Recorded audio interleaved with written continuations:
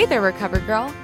My name is Victoria Ray, and you've just tuned in to your little dose of hope, connection, and encouragement, wherever you are on your journey of recovery. Because the reality is that we're all in recovery from something, and we all need someone to walk beside us as we do the hard work and really ask ourselves, what's my makeup? Being at the beach like I was last week always makes me want to fall in love. It's been that way since I was 11 years old, when I would sneak out onto the condo balcony late at night and write love songs to a guy that I'd never met. There I would look up at the stars and pray that I would meet my summer romance and that this year would be the year. The closest I ever came was when I was about 14 and I met a boy on the beach one afternoon. We walked and he made fun of his younger brother for never having had his first kiss. Newsflash, neither had I. And after a while he said that he would come meet me the next morning. I was head over heels excited. The next day I showed up in the same spot early that morning and waited, and waited, and waited. When it got to be around 5 p.m., I finally figured he wasn't coming. Being at the beach also reminds me about broken hearts. And as you can imagine, this wouldn't be the first time that my fragile heart would break. A heart can break in so many different ways.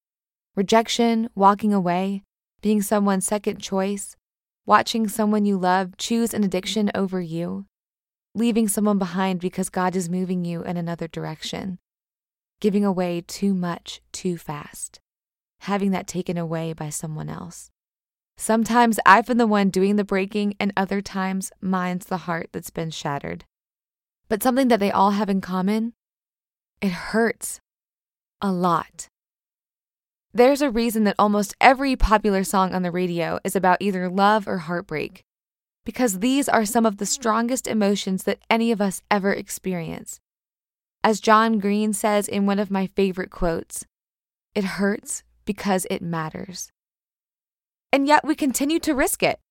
We cannot do one without chancing the other. Are we crazy? Well, maybe. But I think that I can offer a better explanation.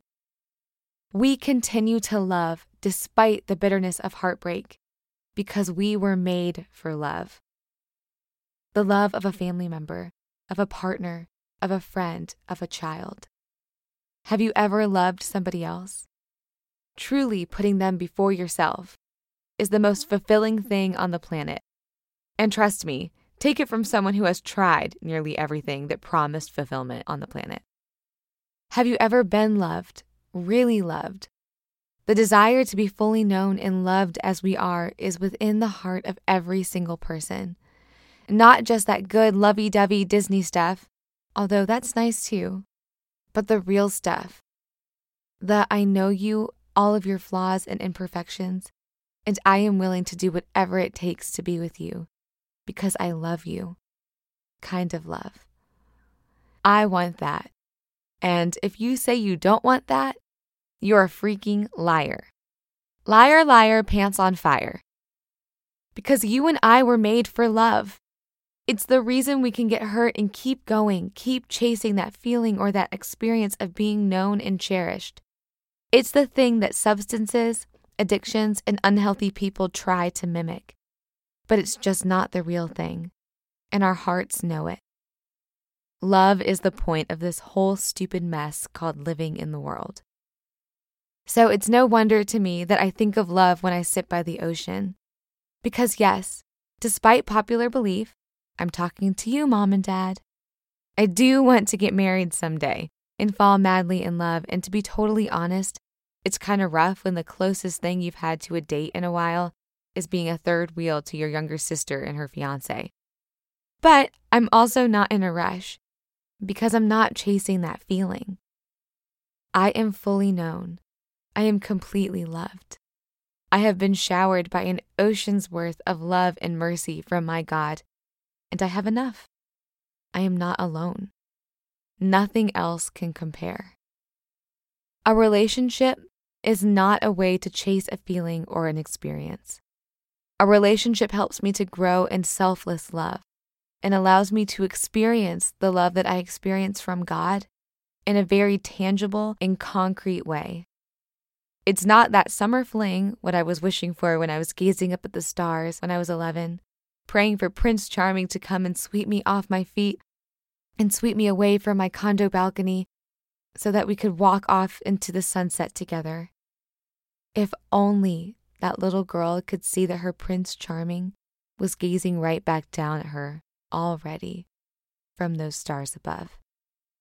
But, just to be clear, God, I'm still good if you want to send a prince my way, no rush, but yeah, I'm kidding. No, really, loving other people is risky. Love and heartbreak will forever go hand in hand because people are people. We are flawed and we disappoint others. But to never risk heartbreak means never experiencing the fulfillment of loving another, the fullness that comes after sacrificing for someone else, for allowing someone else to feel wanted and accepted as they are. So, Recover Girl, today I invite you to take a moment to see where you are in your love story with your higher power. Sometimes I like to listen to a love song and imagine it's being sung for me by my God. When we think about our past and our future, let's ask for the strength to continue to love, to continue to risk heartbreak. After all you need is love, right? So be brave, little one. Love is worth the risk. For more of the Recover Girl podcast, you can go to www.recovergirlpodcast.com. You can follow me on Instagram and on Twitter at RecoverGirlPod. And as always, like, subscribe, share. You know the deal. All right, Recover Girl, I'll see you again. And don't forget, you got this.